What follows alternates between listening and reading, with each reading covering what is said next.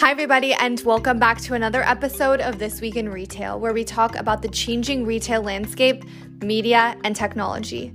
I'm your host, Jackie Montarbo, and let's dive in. I'm so excited to share with you guys today this special edition episode where I interview one of the best minds in retail, Doug Stephens. He is a veteran in the industry and has some of the most interesting ideas on what the future of retail could look like. Here's the full interview, and I hope you guys find it as interesting as I did.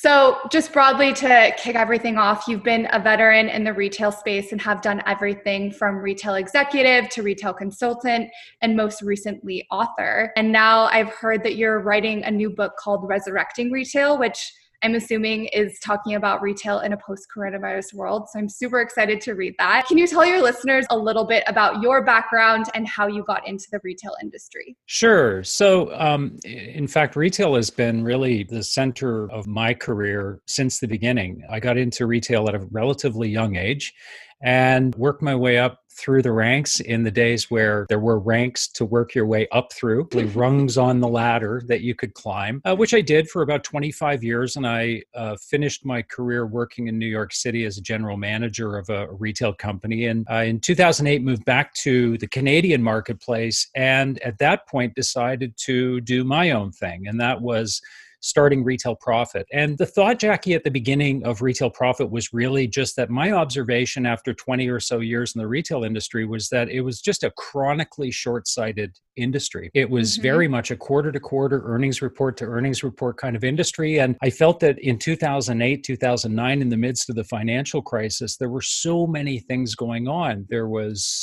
this massive demographic change taking place, huge economic upheaval, tremendous progress in terms of technology and social media. And I just felt there were so many changes taking place and retailers were just not getting out in front of them. So I set about creating an agency that would do nothing but focus on the 5 to 10 year horizon in retail and take those insights out to corporations around the world. And that's really been our raison d'etre from the beginning. I love that phrase, chronically short-sighted. I think that's such an interesting idea and can be applied to so many different industries right now, not just retail, but I think you're seeing it really everywhere. And you're seeing, technology companies just come in and have a much more long-term perspective and disrupt all of these different industries. So I love that idea. Very much so. Can you share a little bit about your new book that you're writing and what prompted you to write it? Sure. Yeah, it was kind of interesting, actually. At the end of 2019, I had determined that I was going to write a new book. And at that time, I was sort of thinking, I felt that there was sort of this really interesting intersection developing between art and retail. And, while the world was sort of focusing on the technologization of retail, I felt that there was this growing movement, almost an artistic movement taking place in the industry. And so I was going to write a book about that. And then, of course, the pandemic happened. Everything changed, and I think it was March 3rd. I was watching the news and I saw two things back to back, two stories back to back. One was about a sudden drop in global stock markets. And the other was a growing number of cases that were discovered in South Korea of COVID-19. And just in watching those two things back to back, I just thought, okay, this is not only going to be big, this could potentially be the lost year for everybody. Our business included. And so I got on the phone to my publisher the next day and I basically said, that lovely little book I was writing about art and retail. I said, there's just not going to be an audience for it, So I said, the pandemic is the story and it's going to be the story for at least a year. I think that's what I need to write about. Yeah. And they said, go for it. So the book basically posits a theory about what we are going to see unfold as a consequence of the pandemic. And you've probably heard the term, it's the great acceleration. Everything that would have happened is now happening. It's just happening faster. And so I really wanted to dig into that narrative and determine whether or not that was true. And what I found was surprising. What I found was that, in fact, we're not simply seeing an acceleration. On the surface, it looks like an acceleration of events that might have happened. What's really happening is COVID-19 is providing a unique window of opportunity for some brands to grow to a scale that would have been previously unimaginable, for those brands to move into categories that no one would have guessed that they would move into in such a deliberate way, and to literally change the whole axis of the retail industry in doing so. And so I felt that, this was a change that people weren't talking enough about, and they were certainly not talking enough about how businesses would need to operate in this post-pandemic world in order to survive. And so that's what the book is about. It's called Resurrecting Retail, the Future of Business in a Post-Pandemic World, and it's out spring of 2021. So excited to read it. Well, I think that's a really good segue into our next question, which is kind of talking about Amazon. I know in your most recent book, Reengineering Retail, you talk a lot about Amazon and their future. So I'd love to hear your opinions on Amazon's business now that they've grown so much during this pandemic, and certainly since you published your book in 2017. Yeah, so, in 2017, my position on Amazon was that part of the reason the retail industry found it very difficult to calculate Amazon's strategy was that they were making a fatal mistake. They were looking at Amazon as a retailer. And there's even a famous quote by Fred Smith, who's the chairman of FedEx, who was interviewed at a conference. And he said in that interview, somebody was asking him, are you afraid that Amazon's going to become a shipping company and a competitor to you? And he said, well, what you have to understand is definitions. Amazon's a retailer. We're a transportation company. By that point, Amazon was already doing 50 to 60% of its own shipping without the help of FedEx. So this happens over and over again. And so Amazon is basically a data, information, and technology company that happens to have a huge marketplace of products. But it's the fact that they're not a retailer that makes them so dangerous. And I almost feel, Jackie, like Amazon's more...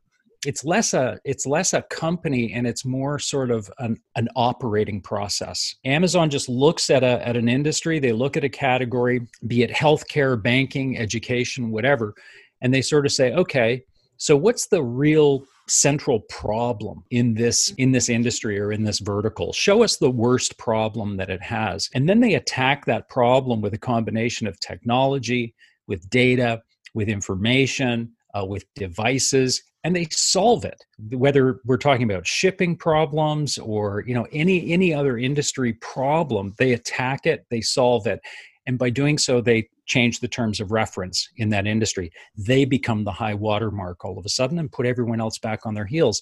And they just do that over and over again. So in this book, what I'm going to be talking about is that evolution of Amazon, this apex predator, to new food sources. The idea that just selling more running shoes and mobile devices and big screen TVs, that is not going to allow them to continue this torrid pace of growth that they're on. But what we can see them doing now are laying in the foundational pieces to attack these extremely lucrative and oligopolistic categories like healthcare, education, banking, shipping, transportation, etc. A new era, not just for Amazon, but for Alibaba, JD.com, and Walmart as well. An unimaginable growth coming. And essentially that is going to scorch the earth in the middle of the market. The mid-tier of the market will be gone. The convenience end of the market will be gone. The discount end of the market will be challenged. Yeah, I completely agree. I think it's been really interesting to see Amazon shift into these businesses that you never would have thought they would go into. I mean, grocery, for example, they've completely upended that market. And so I think it's been really, really interesting to see that all play out. And the danger of Amazon, of course, too, is that they, where most businesses will say, okay, we'll try this. We'll try it for like a quarter. We'll give, some new concept or some new technology. We'll give it a shot. And then 3 months in, they sort of, they say, oh, well, didn't pan out the way we thought it would, and they move on. Amazon just has the luxury of being able to sit on an idea for a long, long time, or even just sit on a particular market, like, the South Asian market. They'll just sort of set up shop on the ground and then just wait years for the right time to enter that market. Most companies just don't have the luxury of those kinds of timelines to explore and experiment and learn. And so it's just sort of a built-in advantage that having that much capital gives you.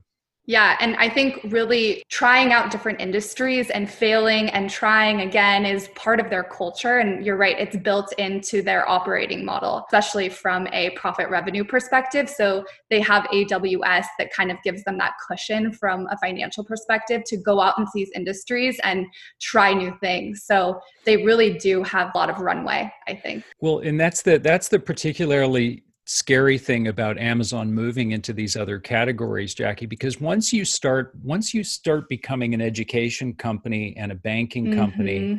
and an insurance company, a healthcare Yep. company, the margins are astronomical, right? Yeah. And at that point, Amazon, who for the last 25 years has been subjected to people saying, "Why don't you make money in retail? Why don't you make money in your marketplace?"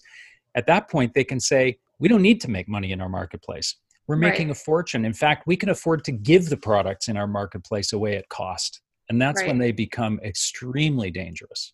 Yeah. Well, and certainly, in an industry like banking or insurance, if you have Amazon Prime as your member base, there's kind of this positive selection bias in a sense that makes that industry much more profitable for you. So that increases their profitability and success in these industries that have kind of dated models, which is also a really interesting idea. But on that Exactly. note of Amazon, obviously they have so much growth potential. And there's been so much talk around antitrust. So, what do you think are some of the biggest challenges that Amazon could face as a business going forward? I mean, obviously, antitrust is one of them. Yeah, and I talk about that in the book as well because that's a very legitimate issue. It's no Hmm. secret that the European Union, the U.S. Congress, et cetera, have been for years now contemplating the degree to which Amazon is becoming too large, too powerful, too all-consuming in the retail market. But I point to the fact that that's why I say this is not just purely an acceleration, COVID-19, because COVID-19 really truly creates a unique window of opportunity for Amazon in the sense that, and this was sort of evident in the congressional hearings that took place, I guess it's almost a month ago now. Bezos is like Teflon right now because we're in the middle of a pandemic.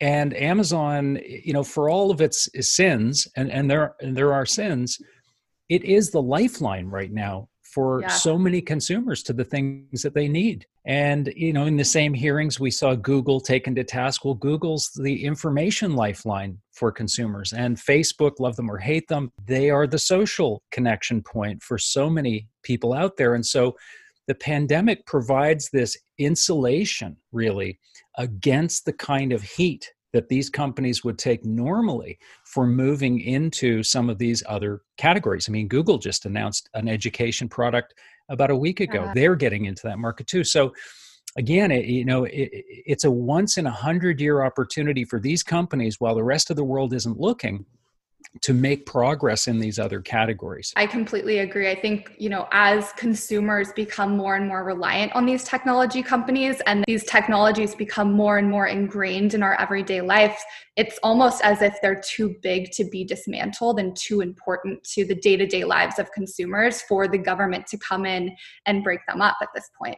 Absolutely. I mean, Amazon has certainly risen to the challenge through the pandemic in terms of making adaptations to its supply chain, to its warehouses and facilities to get people the things that they need. They've performed very well.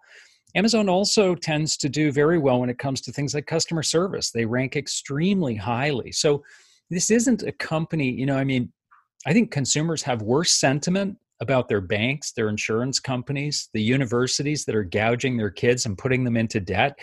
I mean, if Congress wants something that'll keep them busy, let's look at those verticals. But in terms of public opinion, and public opinion drives political discourse, public opinion around Amazon right now isn't so bad. Everyone knows they have warts. They have some issues in their warehouses with working conditions. We're all aware of that. But just on the face of it, I think consumers are fairly happy with having Amazon around for the things that they need. Yeah, especially during this time. So shifting gears a little bit, obviously so much has transpired in the retail industry over the past 5 months.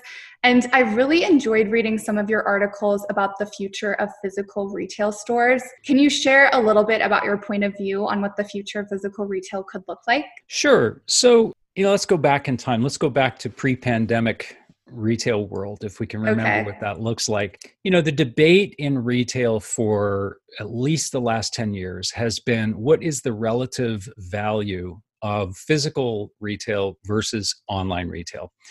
And, we've always sort of thought of them as being these two distinct channels. And then, over the last, say, 7, 8 years or so, we started using this term omni-channel. We sort of said, look, it's not multi-channel anymore, it's omni-channel. It's all one big experience, and the consumer glides from, experience to experience, moment to moment. Channels don't exist. Okay, fine. I've sort of looked at it differently. In reengineering retail, what I actually saw when I looked below the surface was I saw an industry that wasn't just becoming one channel. It was that the two channels, physical stores and media or digital channels, were actually trading roles, fundamentally trading traditional roles.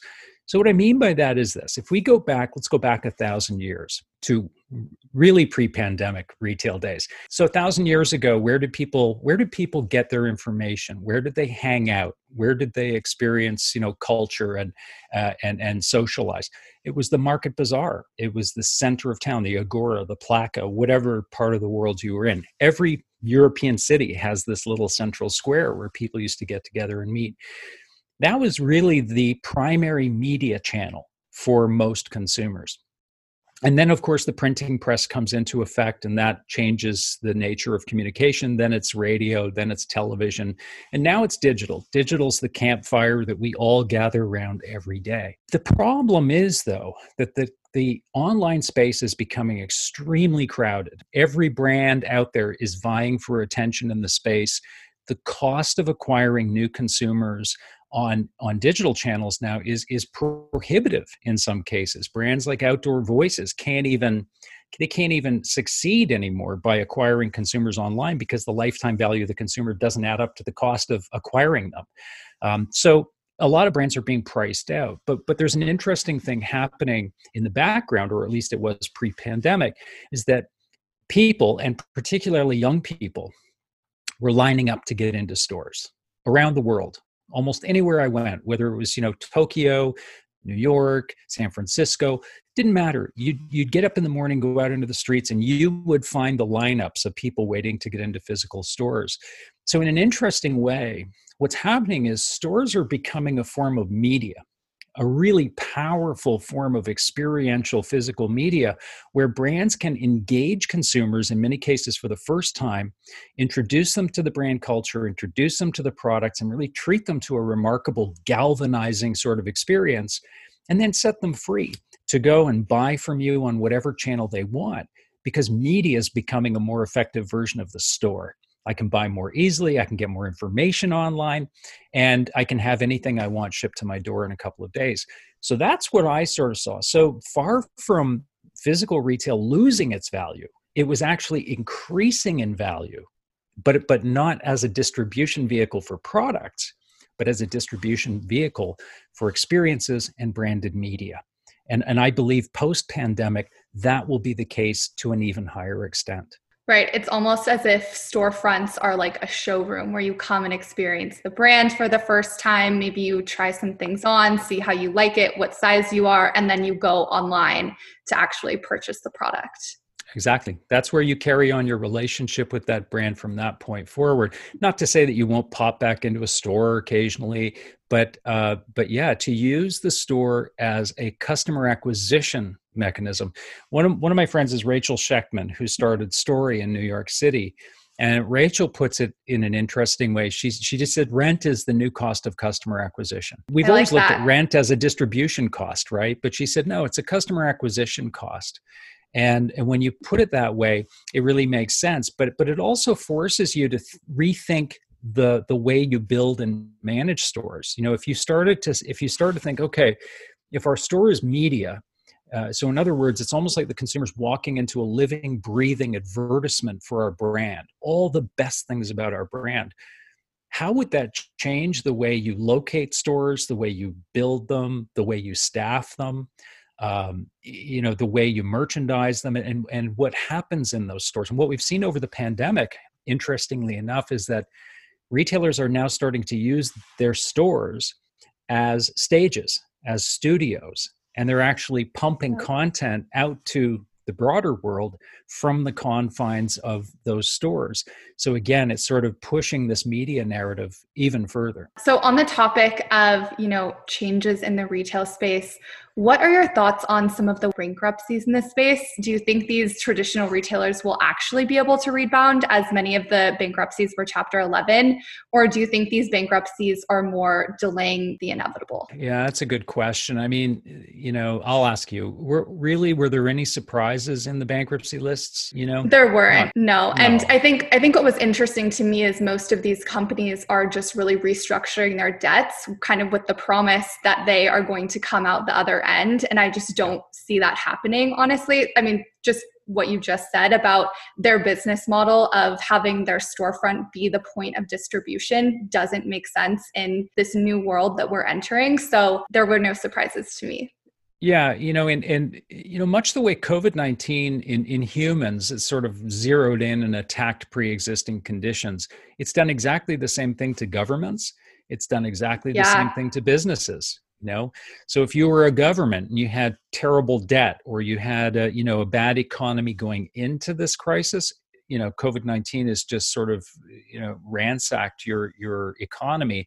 If you're a business and you went into this crisis with inordinate levels of debt, as you just pointed out, and there are a lot of companies out there stressed by private equity debt, then that was a problem. If you had an ailing brand, losing brand equity, it became a problem. If you were too reliant on physical stores, it became a huge problem. So COVID-19 sort of zeroed in on all these vulnerabilities. And so the first wave of bankruptcies has been among the most vulnerable in the herd. They have sort of been taken out by this.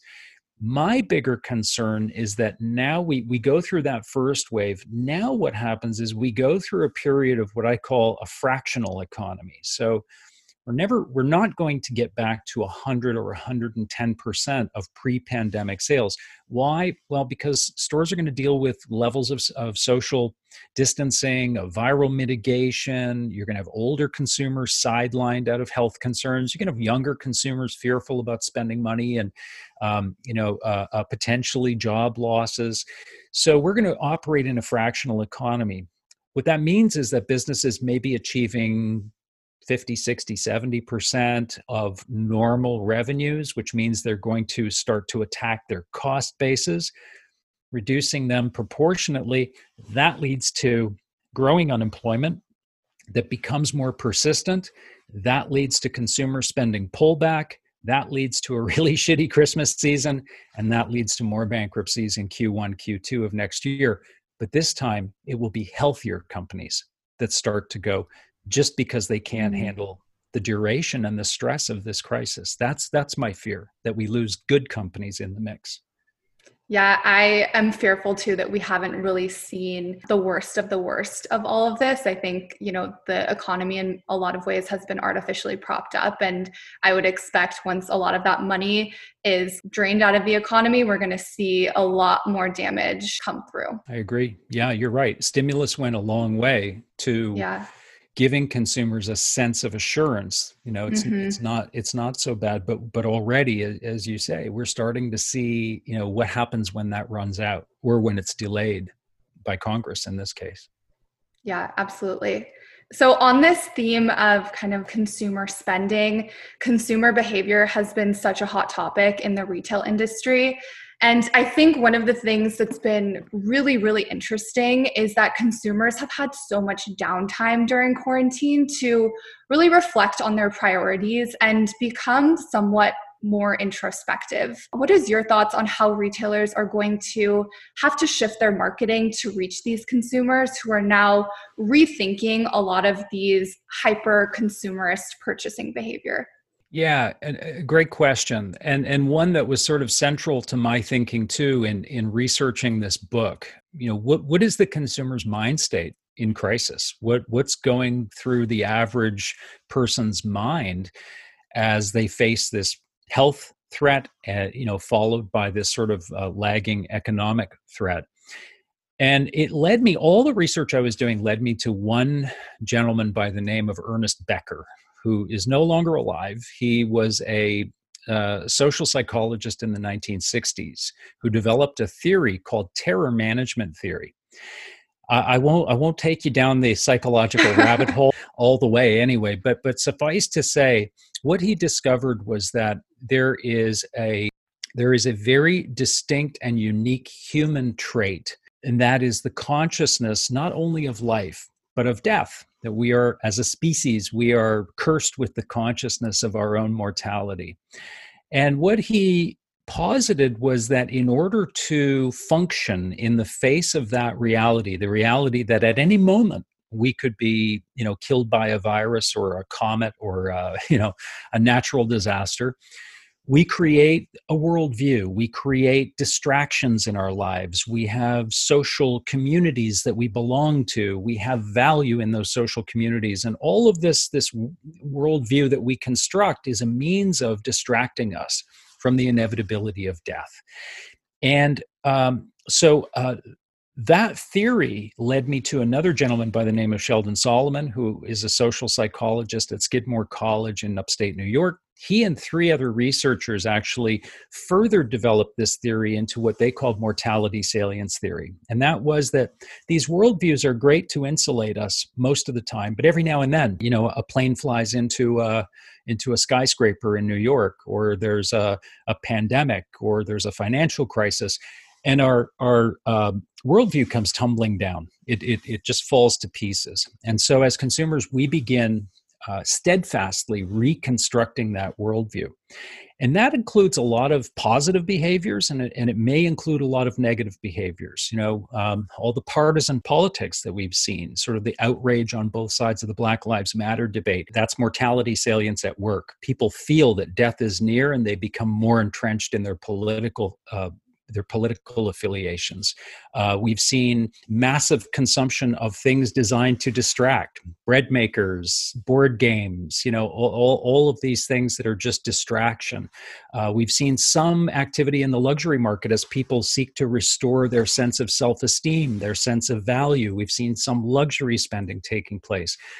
Beauty is up because of the lipstick effect and people seeking to sort of rebuild that sense of confidence. So basically, this whole idea of how will consumers move forward out of the crisis, it's a rebuilding process, but it starts with safety and security. And what makes this crisis tricky is the protracted nature of it. We don't know how long this is going to go on. But right. Until the medical threat is quashed, the economic threat will always linger. And as long as there is that threat, consumers will stay in that initial phase of seeking control, seeking distraction, seeking safety and security. So the moral of the story is it could be some time before we see any real meaningful life in the luxury market. But in the meantime, companies like the ones that we were just talking about are going to do tremendously well because they are in the business of basically just selling people distractions, and getting those distractions to their doorstep in a day or less. Right. And they're really in the business of the convenience and not having to, make life more complicated than it already is right now. They really, have that ease of use. And you raise a good point too, that, we have an opportunity here in this crisis as consumers to do one of two things: to either, just sort of continue to consume in what Sheldon Solomon says is sort of consumption as a death-denying sort of phenomenon, that we just, we want more distractions, more stuff. We need to buy more things. We distract ourselves that way. There will also be a percentage of consumers, though, that do take the time to reflect, that do sort of, to your point, begin to see the interconnectedness of things, that, wow, okay, so something happens in Wuhan, China, and it affects us here. Well, maybe our behaviors are affecting other people. And so, maybe the sustainability debate becomes more clear, maybe social responsibility. Right. We've seen frontline workers being really commoditized, abused, through this crisis, under the guise of being heroes. Maybe it makes us think more about human rights and working conditions. And so there may be, to your point, a reflection, on the part of some consumers where they come out of this and say, you know what, I really don't need more stuff. I need family. I need human connection, the important stuff. Right. Yeah. And helping people to understand that there's a cost behind all of these extremely cheap things that they're always buying from Amazon. There's environmental cost, there's a human cost. So I would really hope, I think the fashion industry really needs a wake-up call like that. So I would really hope that that's the direction that we're headed. Yeah, me too. In fact, I'm doing a podcast for the Business of Fashion. It's a 6-part series. I'm really excited about it. It's going to be debuting actually first week in September. It's debuting. Wow. And one of the episodes is about that. It's about the climate crisis as it applies to the fashion industry, and the fact that what the episode sort of discovers is that we may be chasing the wrong problem. If we're chasing environmental change and sustainability in fashion, it might actually be a symptom of the problem, but it's not the core problem. And the episode sort of digs into what we think is really at the heart of the sustainability problem. Yeah, that's one thing working in fashion. One thing I've recognized is, there's all of these sustainable fabrics, and part of the production process may be sustainable, but the core problem is that there's too many goods being produced and there's too much consumption happening. And in my opinion, that's kind of the issue that we really need to look at as consumers. If we want to say we care about sustainability, we need to make fewer, higher quality products and use them for longer. 100%. And there's no reason why we can't do that. And companies like Patagonia have been proving that it's a very viable competitive strategy. The other issue is simply economic inequality. I mean, we live in a world where, a Bangladeshi garment factory worker makes $95 a month. How do I convince a woman making $95 a month that she should care about the quality of water that I get up and drink or wash my car with? How can I convince her that the air quality is an important issue when she is earning $95 a month? And so we have a situation where a portion of the world is essentially robbing another portion of the world of their labor, their resources, their quality of living, in order to satisfy our insatiable desire for more and more stuff, much of which we wear once, wash once, and throw in the garbage. And then it sits in a landfill for over 1,000 years attempting to decompose. I mean, if you were sitting down with a clean sheet of paper, would you build this? It's insane. So these are the things we have to, I think we have a unique opportunity to confront these things right now. And it would be a shame if when this is over, we just carry on like nothing happened. Yeah, absolutely. I hope that the shift in consumer purchasing behavior will really start to address this problem. I think people are really realizing that, especially during quarantine, we don't need all of these things that we're buying all the time. For our final question, what is your best piece of advice for retailers looking to succeed in a post-coronavirus world? I would say a couple of things. I think first and foremost, Joseph Pine, who I was fortunate enough to have write the foreword for my last book, Reengineering Retail, he sort of the father of the experience economy. Joe Pine wrote a book about it in the 90s, well before anyone was talking about experiences as a commodity. But he has a good way of putting it. And he says, what consumers are looking for today is one of two things. They either want time well spent or they want time well saved. And so companies like Alibaba, Amazon, JD.com, Walmart, they're in the business of saving people time. And to some extent, in Walmart's case, they would argue it's also about saving money. That leaves a huge opportunity in the marketplace for businesses that give consumers time well spent. And so a really good place to start for any business is to say to themselves, when a consumer makes the effort to either get in their car or come to one of our stores or to go to our website and explore there, are we really treating them to time well spent? When they leave, do they walk out and say, well, that was the most enjoyable part of my day, and I can't wait till I get to do that again? Or are they leaving disheartened, frustrated, kind of nonplussed, bored, whatever? If the answer to the question isn't an affirmative, yes, we give them time well spent, you got to fix that. Because if you don't, honestly, it'll be lights out in the new era. Everyone is going to rise to a new level of game. The competitive stakes are going to be higher. Amazon and others are going to put a bubble around consumers that is almost impenetrable. And the only way you're going to get consumers is if you make it worth their while to escape that bubble and come to your business because you're so remarkable.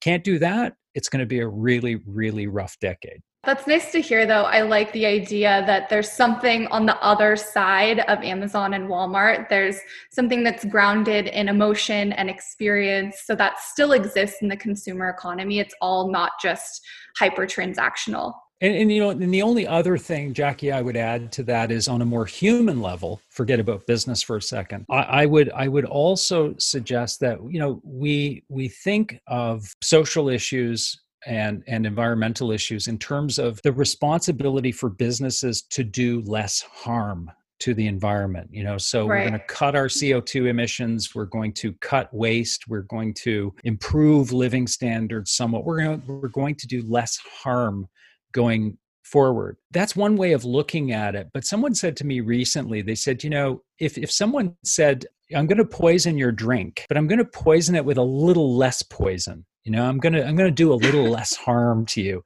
You'd say, well, wait a minute. I don't want any poison in my drink at all. Thank you very much. So the fact that a company says, we're going to put less CO2 into the atmosphere, that's not a badge of honor. The right answer is we're going to stop putting CO2 into the environment at all. We're going to stop using nylon, rayon, and these fabrics that don't decompose for years. We're going to stop putting sludge in the water of communities in Bangladesh and other places, making their water undrinkable. We're just going to stop doing that. That's the right answer. So don't try and do less harm, do more good. Mm-hmm. Yeah, I think there's this idea going around the business community of stockholder versus stakeholder. And I think it's this really interesting concept where future businesses are going to not just be, catering to their stockholders, but also all the stakeholders involved, which include employees, customers, the environment, etc. So I'm really excited to see how that evolves. Me too. Well, thank you so much, Doug. This was an amazing conversation. I'm so excited that we got to connect. For our listeners, anyone who's on the line, if you want to keep up with Doug, you can find him on Twitter at Retail Profit. I follow him very closely there. He shares a ton of amazing articles. And his book called Reengineering Retail, you can also buy on Amazon. And it sounds like his next book, Resurrecting Retail, is going to be out next spring. And I believe you can pre-order it on Amazon, right? You can. Well, thank you again, Doug. You bet. I enjoyed it, Jackie. Thank you. Yeah.